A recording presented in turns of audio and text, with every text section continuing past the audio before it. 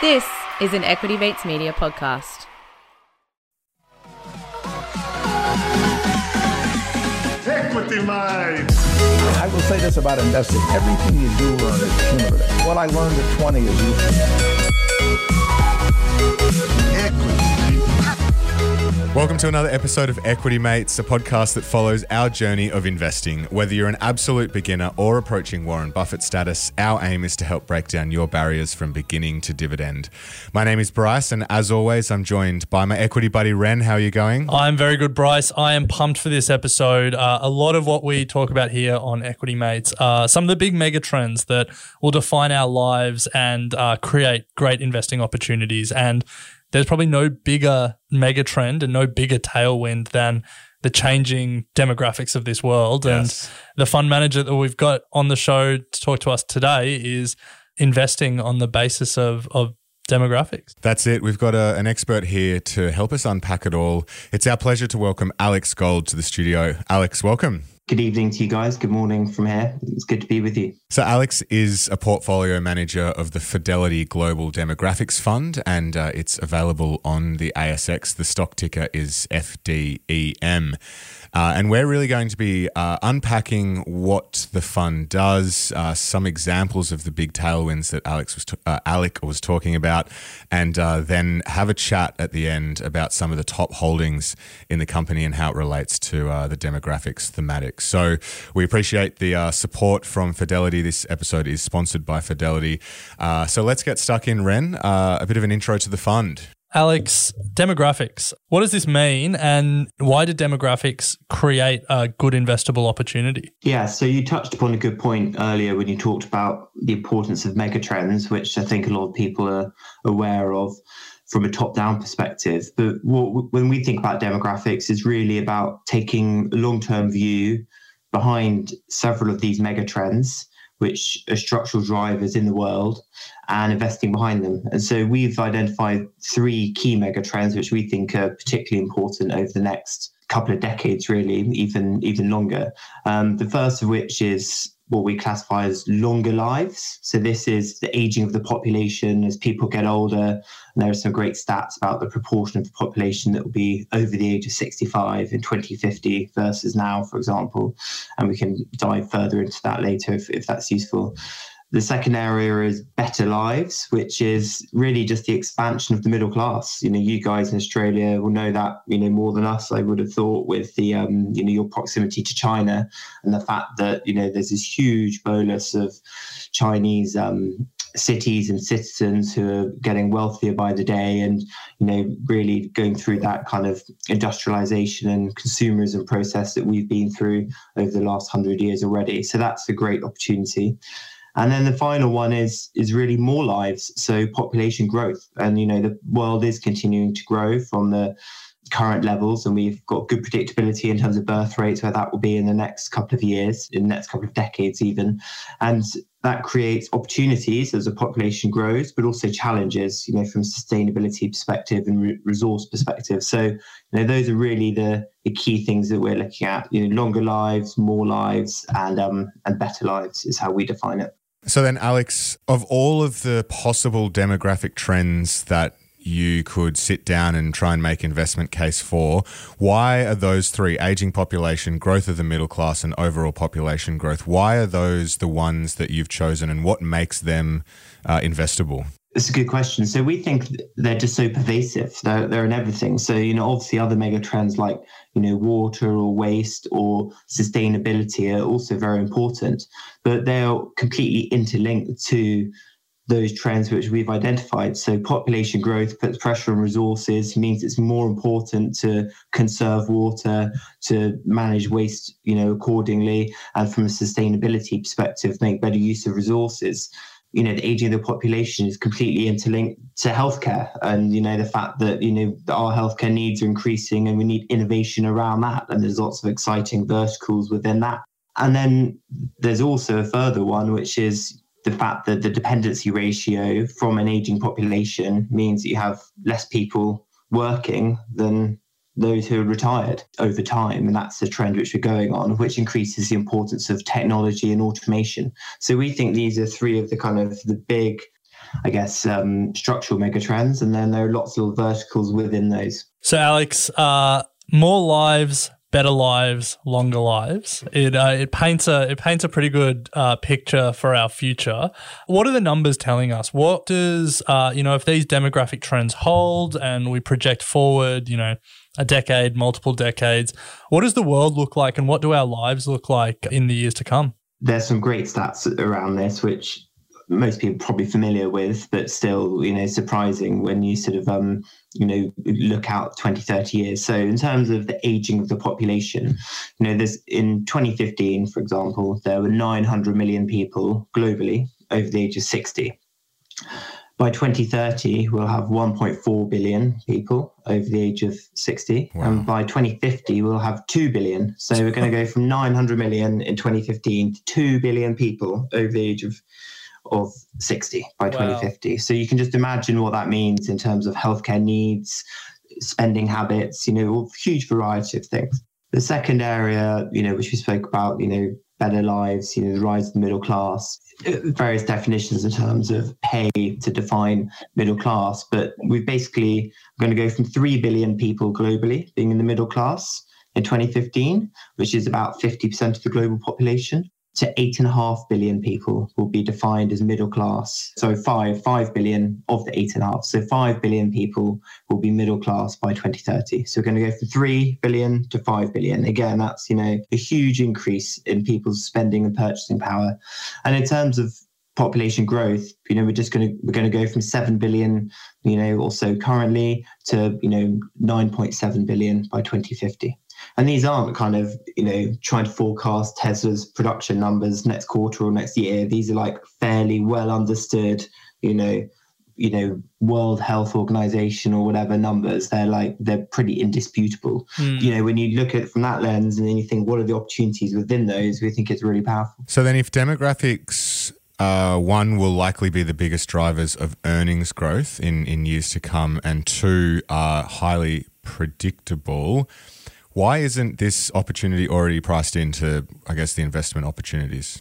It boils down to a lot of, what investing is in its very essence. So, for me, the critical reason why it's not priced in is duration. I think when people think about investing and putting a portfolio together, there are various approaches and investment philosophies in terms of how you can do it. But one approach is to obviously buy an ETF, which allocates capital on the basis of the market capitalization, the size of a company, but takes no view on the underlying quality or cyclicality or long-term demand of those businesses. The other way is obviously active investing, which is what we're focused on at Fidelity. And here, and what I do is you construct a portfolio of companies which we think are good quality, operating good end markets, have good management, allocate capital well in terms of how they spend it, whether it's on M&A or new capital equipment to build their businesses. And we think that by doing fund management actively and by deciding where we're going to invest our capital, we can identify companies where the duration of the earnings growth and the revenue growth and the opportunity is often underestimated by the market. And so that, as you said, they're well identified, the drivers, but, often if you take a longer term view, you will see through some of the shorter term fluctuations in the market, which we think is an opportunity.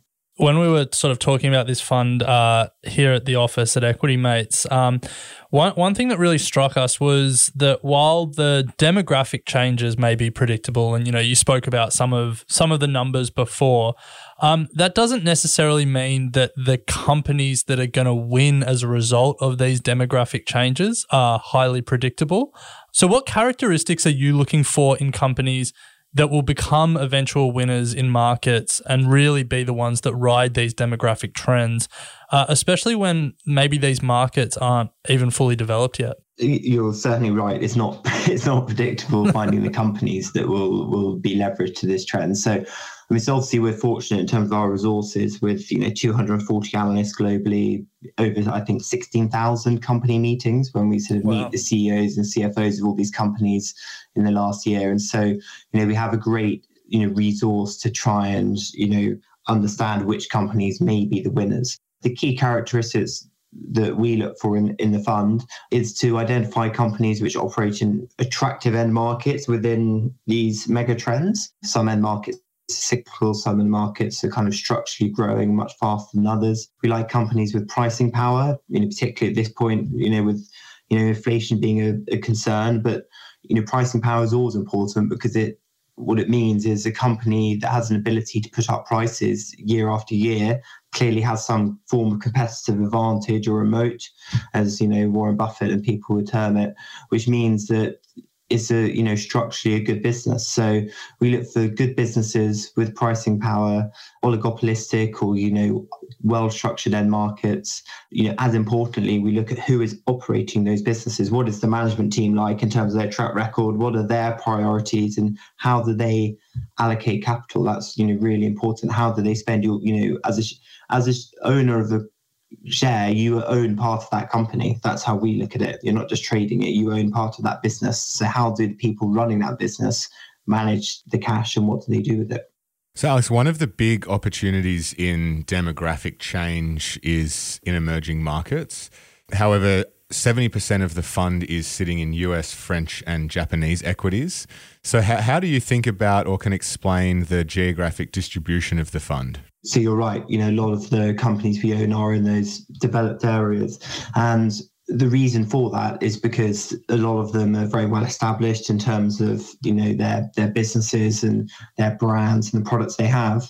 But a lot of their sales will be in the emerging markets like China. So the figures you've quoted are where the companies are domiciled, where they're listed on the stock market. But if we look at their revenue exposure, for example, 32% of the revenue exposure of the companies we own is in emerging markets. And the US is, 50, as you said, over 50% is domiciled in the US, but actually only 37% of the revenues are in the US. And then there are lots of examples, but whether it's companies like LVMH, where 35% of their sales are in China, or whether it's Nike, where, again, about 35% of Nike's sales are in China. A lot of the companies we own are very geared or driven in terms of their growth rates by emerging markets. I think that's a really important thing to stress for a lot of beginner investors, that where a company's revenue comes from will matter a lot more than where it's listed. In Australia, we're pretty inward looking. We export some minerals, but we don't do a lot outside of that. In the UK, obviously, revenue comes from a lot more diverse sources, but it's a good reminder that just looking at where these companies are listed doesn't tell the whole story. But Alex, would love to get a little bit more specific and talk about some of these demographic trends, and I guess really unpack what the trend is, what the numbers are telling us, and then where the investment opportunities are emerging from this trend. So maybe if you pick one, and we'll start there, and then maybe we'll go on to a second.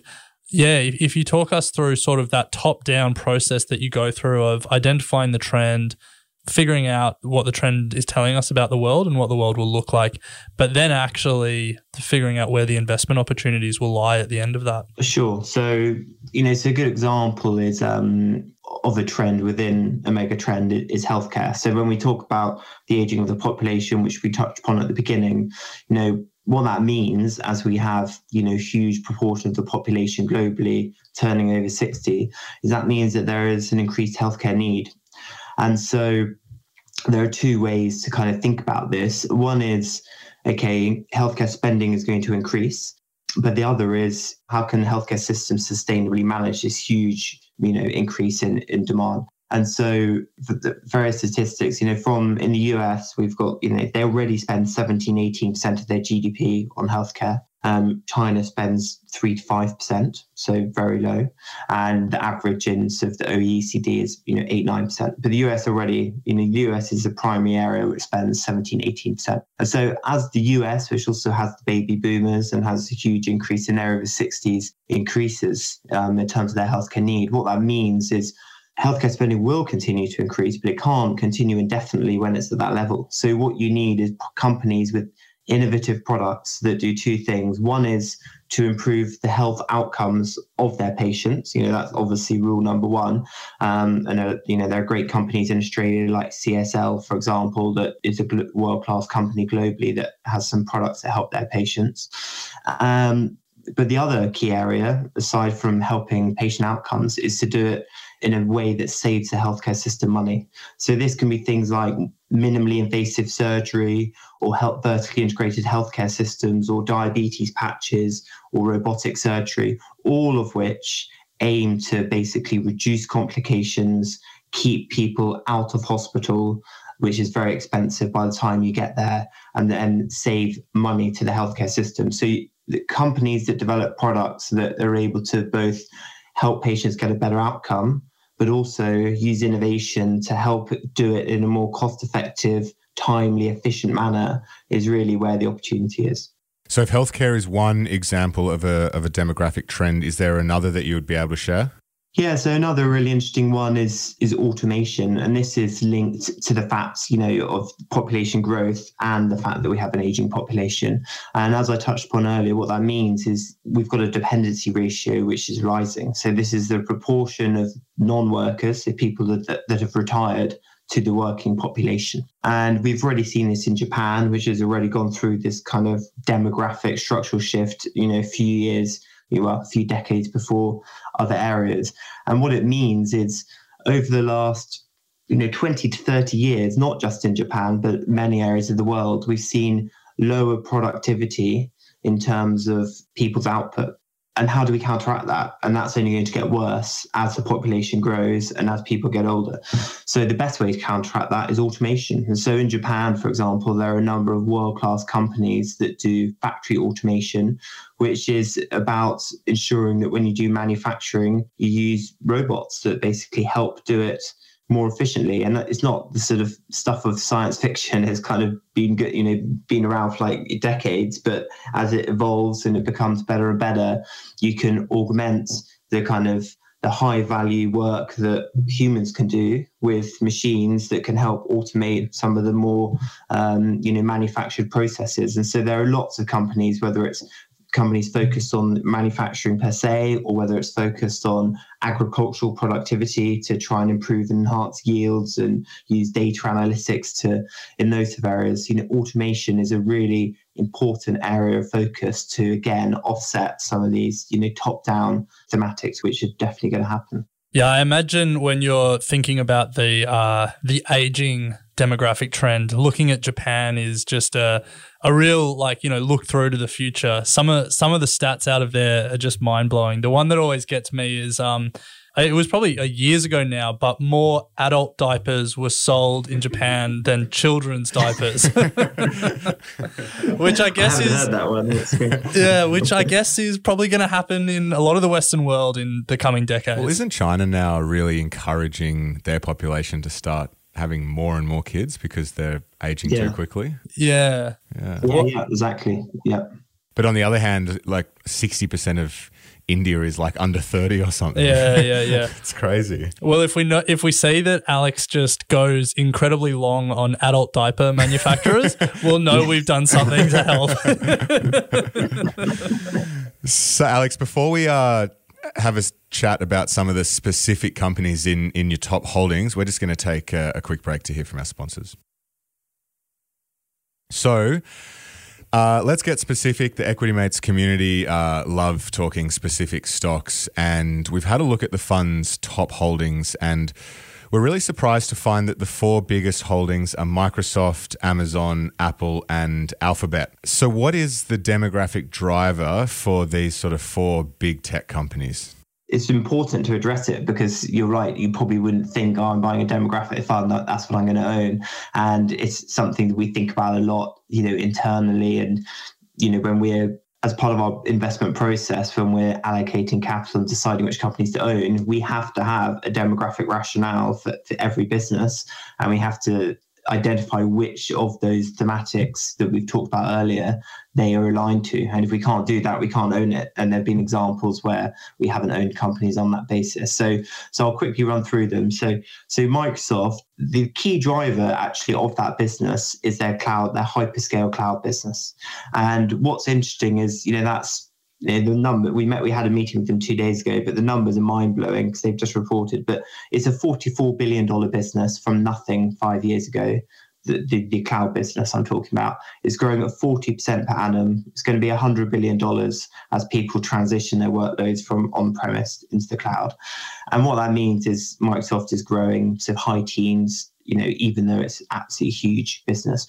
And so why is the cloud demographic? Well, Jeff Bezos in his letter for Amazon, because Amazon is the biggest player in hyperscale cloud, highlighted that actually not only do you have 30% greater efficiency in terms of by being on the cloud for your business, but most importantly, it's 90% less energy intensive because you have these huge hyperscale cloud infrastructures, which is what Microsoft and Amazon own, rather than a little data center in every corporate company around London or New York or whatever.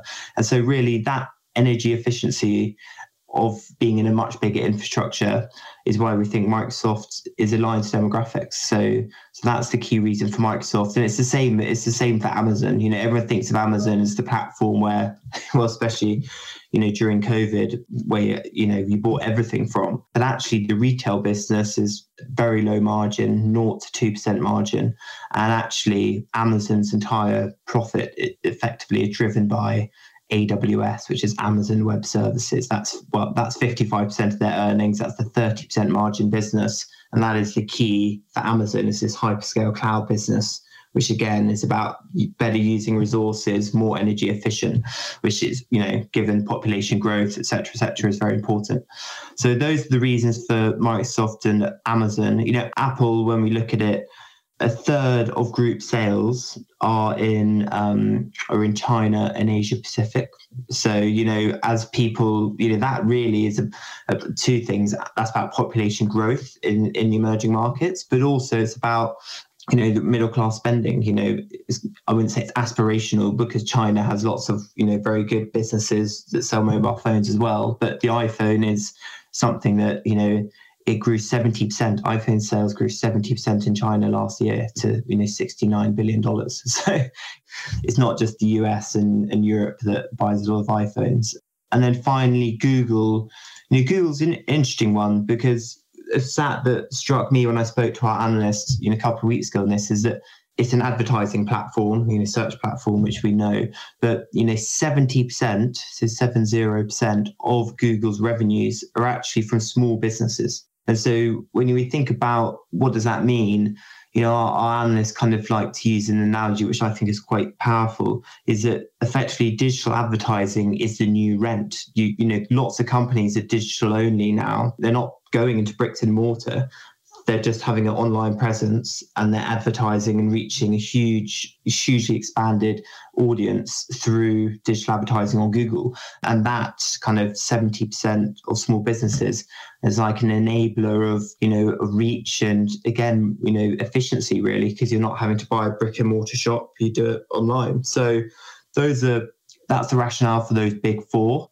Not all of their businesses are 100% demographics, but large portions are. And then, in the rest of the fund, we analysts say exactly which proportion is demographically driven and which isn't. These companies are just global giants. And, as global population grows and gets wealthier and, the middle class expands and I guess people live longer and consume longer, they're going to just have bigger populations to sell to. One question that's just come to mind, we talk in general strokes globally about our lives getting longer, better, and there being more of us. Is there anywhere where you see, is there any parts of the world where those demographic trends aren't holding, where they're really bucking the trend and lives are getting shorter or the middle class is shrinking or populations are just shrinking generally? I think in certain parts of Europe, we've certainly got the population's relatively stagnant. You still have the aging of that population. But I think the beauty of the fact that we look globally is that some areas have lower growth, but France, for example, Europe, for example, has no population growth, but it has the aging population element, which, almost by definition, if you're static and your population ages, you're one of the mega trends is going to impact you. So the areas of fastest growing population growth are in Africa, where there are fewer investment opportunities directly in that region. Each of the other themes we've talked about, to be honest, are pretty pervasive, throughout the world. The whole Africa opportunity could be a whole other podcast, because it is just fascinating world out there, and there's some interesting companies. But let's focus on the companies that you are investing in. Outside of the 4 big tech companies that we touched on before, would love to, unpack maybe 1 or 2 companies that you're particularly excited about in your fund. And for each of the companies, would love to unpack what it does and what's the investment thesis, how does it tie to a demographic trend, and then, a little bit about what you think the future looks like as these demographic trends play out. Sure. So I guess there are 2 companies which I think there are lots, but 2 which are quite interesting. So the first, which I'll talk about, is LVMH. So LVMH, is the sort of luxury goods company that has a huge amount of, high quality brands and assets ranging from champagne and wine, perfume, fashion, leather, watches and jewelry, with the likes of Louis Vuitton, Christian Dior, Fendi, and they recently bought Tiffany, diamonds as well. What we like about that is, clearly that is a play on emerging, middle class and spending. It's quite fascinating. They again had results recently, and their sales were up 36% versus 2020. They were up 14% versus over 2 years versus 2019. So we've had a pandemic. Everyone thinks of recession, and the last thing you're going to do is go and buy a handbag. But actually, their sales are 14% higher now than they were in 2019. And the reason for that is because, I guess, we had stimulus checks in the US. So some people would have spent their stimulus checks not just trading on Reddit, but also, buying products. But also in China, there's a really interesting element. So, 35% of sales are sort of Asia ex Japan. And a statistic which the company spoke about recently is that in China, once you get to $30,000 of annual income, you will spend the same amount on luxury goods as in the UK or America or Australia when you earn $100,000. So the propensity to spend as a proportion of your disposable income is so much higher in somewhere like China than other parts of the developed world, which is fascinating. That is fascinating. Is that because cost of living is a lot lower as well, or is it just different spending habits? Yeah. No, well, yeah, I think part of it must be cost of living. They probably pay a much lower rent, for example. So part of it will be spending being lower. But I think also, I read history at university actually, and I think a lot of it will be conspicuous consumption. This is something which we went through, 200 years ago in the UK, where people wanted to spend money to show that they had reached a certain wealth status. And I think China is going through that journey now and is quite far through it in many respects. And so, spending your money on conspicuous consumption and luxury goods is something which is a higher priority perhaps than other areas of the world. China is, well, it's, we spoke about its demographic challenges, but it's, the story of its middle class is just phenomenal. Well, it's like 600 million people they've brought out of poverty in the last decade or something like that. And I assume you expect a lot of Southeast Asia to just massively increase their middle class and their purchasing power in the coming decades. When you project forward a decade or two, like what do you think LVMH and, all their luxury brands, like what does the business look like? Yeah, so, the growth rates which we've seen over the last couple of years, the 14% over 2 years, it's still below what they've historically achieved. And, when we look forward, we quite easily get to, high single digits of 9 to 12%, top line growth. And then a lot of these businesses then have, a bit of margin expansion opportunity. And then, importantly, they then are continuing to build out their their brand of brands. They bought Tiffany for, I think, $14 billion or so, which was 1 year's cash flow. So, next year when they earn another $14 billion, they can buy another. They're not going to buy another Tiffany, but, they have the ability to keep spending to build out this portfolio of world-class brands, which, that creates a moat. China or even in Europe or the US, you can't just, build a portfolio of assets like that overnight. That's, a defensible moat, which, gives them pricing power and a continued opportunity to take advantage of that growth opportunity. 14 billion free cash flow. That's pretty nice. Yeah. All right, so Alex, we've probably got time for one more stock that is particularly interesting you outside of those, the four big tech. So again, sort of what does the company do and the investment thesis behind it? And then how does the future look for this company when you're thinking about the demographic trend? Sure. So another one is one that people may have heard less about, called Thermo Fisher Scientific in the US. And so Thermo Fisher is a leading world-class healthcare company. And obviously this plays into the aging population and increased healthcare need thematic. And so what they do is they are vertically integrated in the fact that they sell research equipment, analytical machines and equipment to researchers at biopharma, pharmaceutical and biotech companies to conduct their research. And they sell all the consumables to let the scientists and researchers do their research. That's called life sciences and analytics. And then they also will help manufacture drugs for their biotech and pharmaceutical clients, because actually a large part of drug manufacturing is outsourced, and the very large pharma companies do some in-house, but they also outsource. But some of these very small biotech companies, where there's been a lot of funding into biotech in the last 5 years, they develop their own drug, but they do not manufacture it. They outsource it to a company like Thermo Fisher. And then the other area that they do is they help run the clinical trials for biotech and pharma companies. So they're kind of the infrastructure behind a lot of, drug development.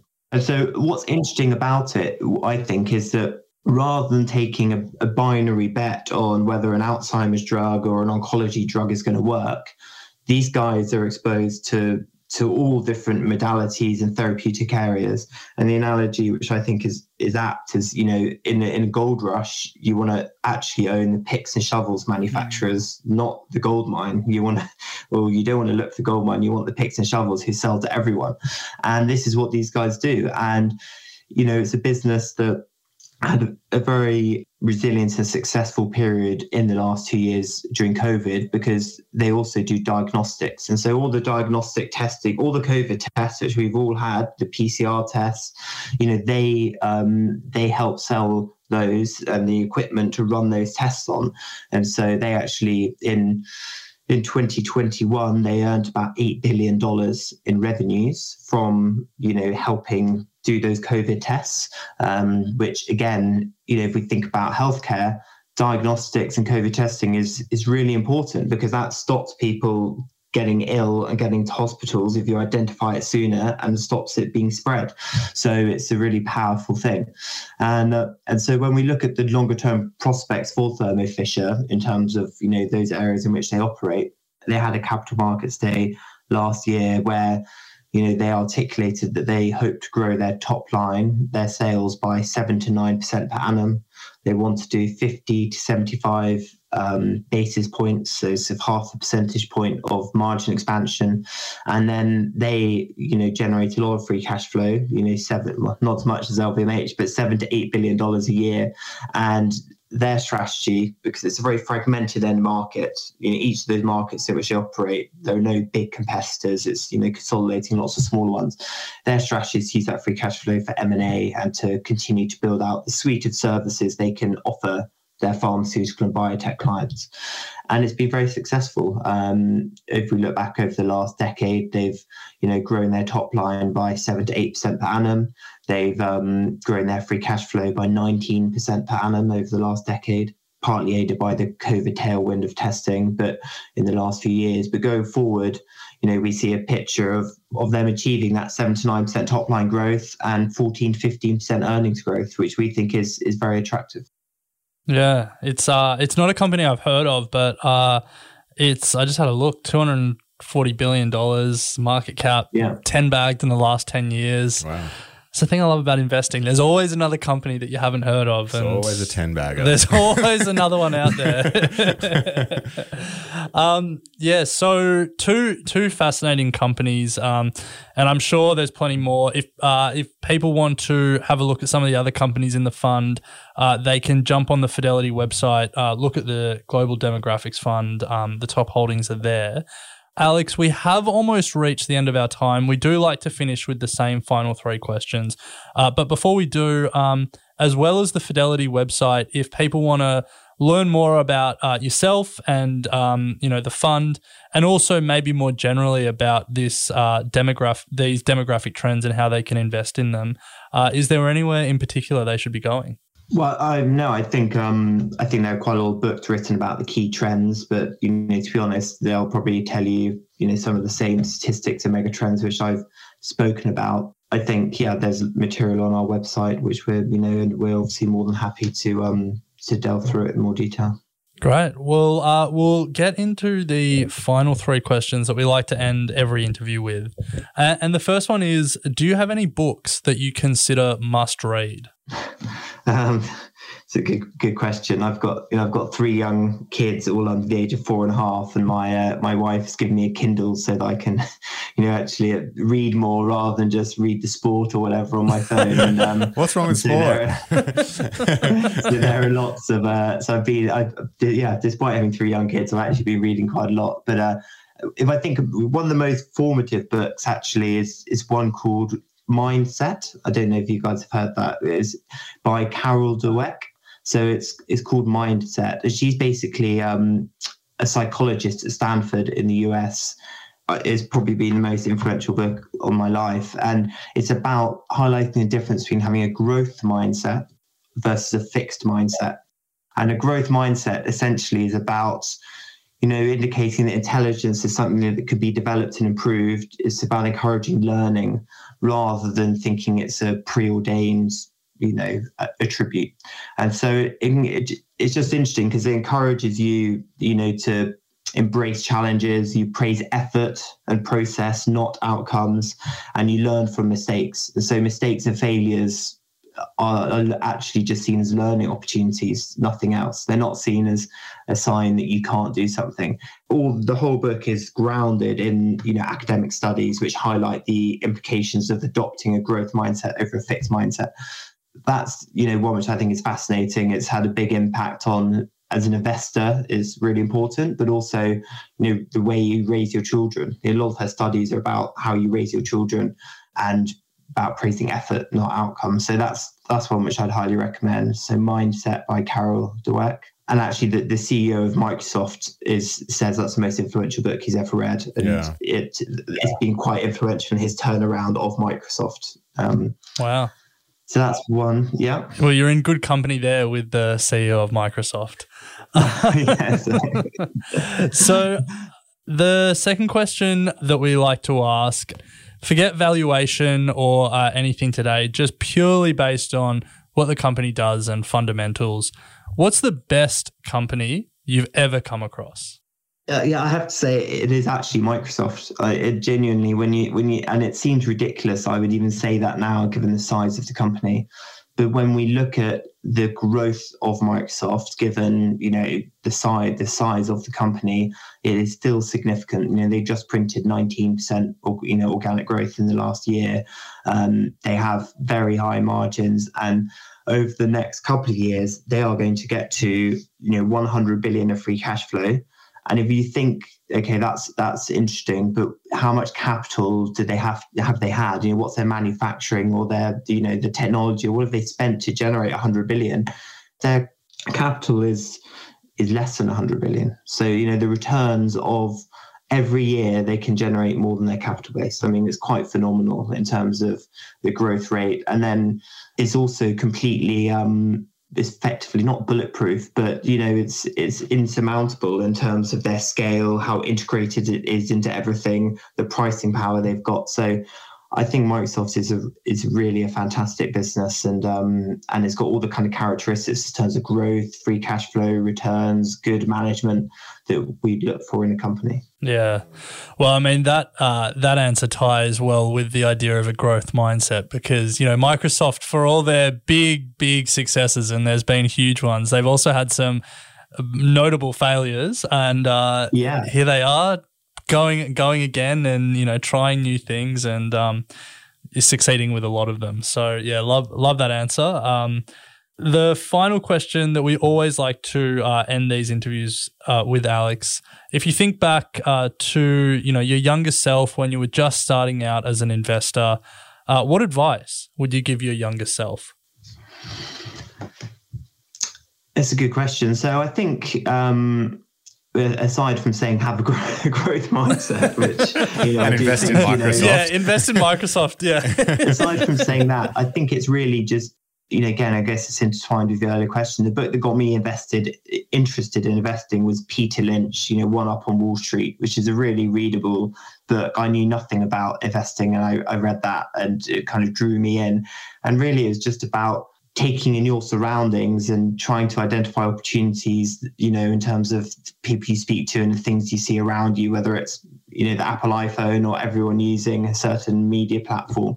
But, really, I guess the best advice for my younger self in terms of investing would just be to, start reading, find what you think is interesting, and just go for it. You can have dummy portfolios, and you don't need to put actual money down, but there's no barrier to being able to invest and start from a young age. Love that, Alex. Great way to finish the interview. And, we really appreciate you coming on and sharing, what is a really fascinating topic, and one we haven't actually covered on the show before. So it's great to hear, how you're taking these big mega trends and turning them into investment opportunities. So thank you very much for your time. A reminder that if you would like to find out more about what Alex is doing, just head to the Fidelity website, and the ticker code for the fund is FDEM.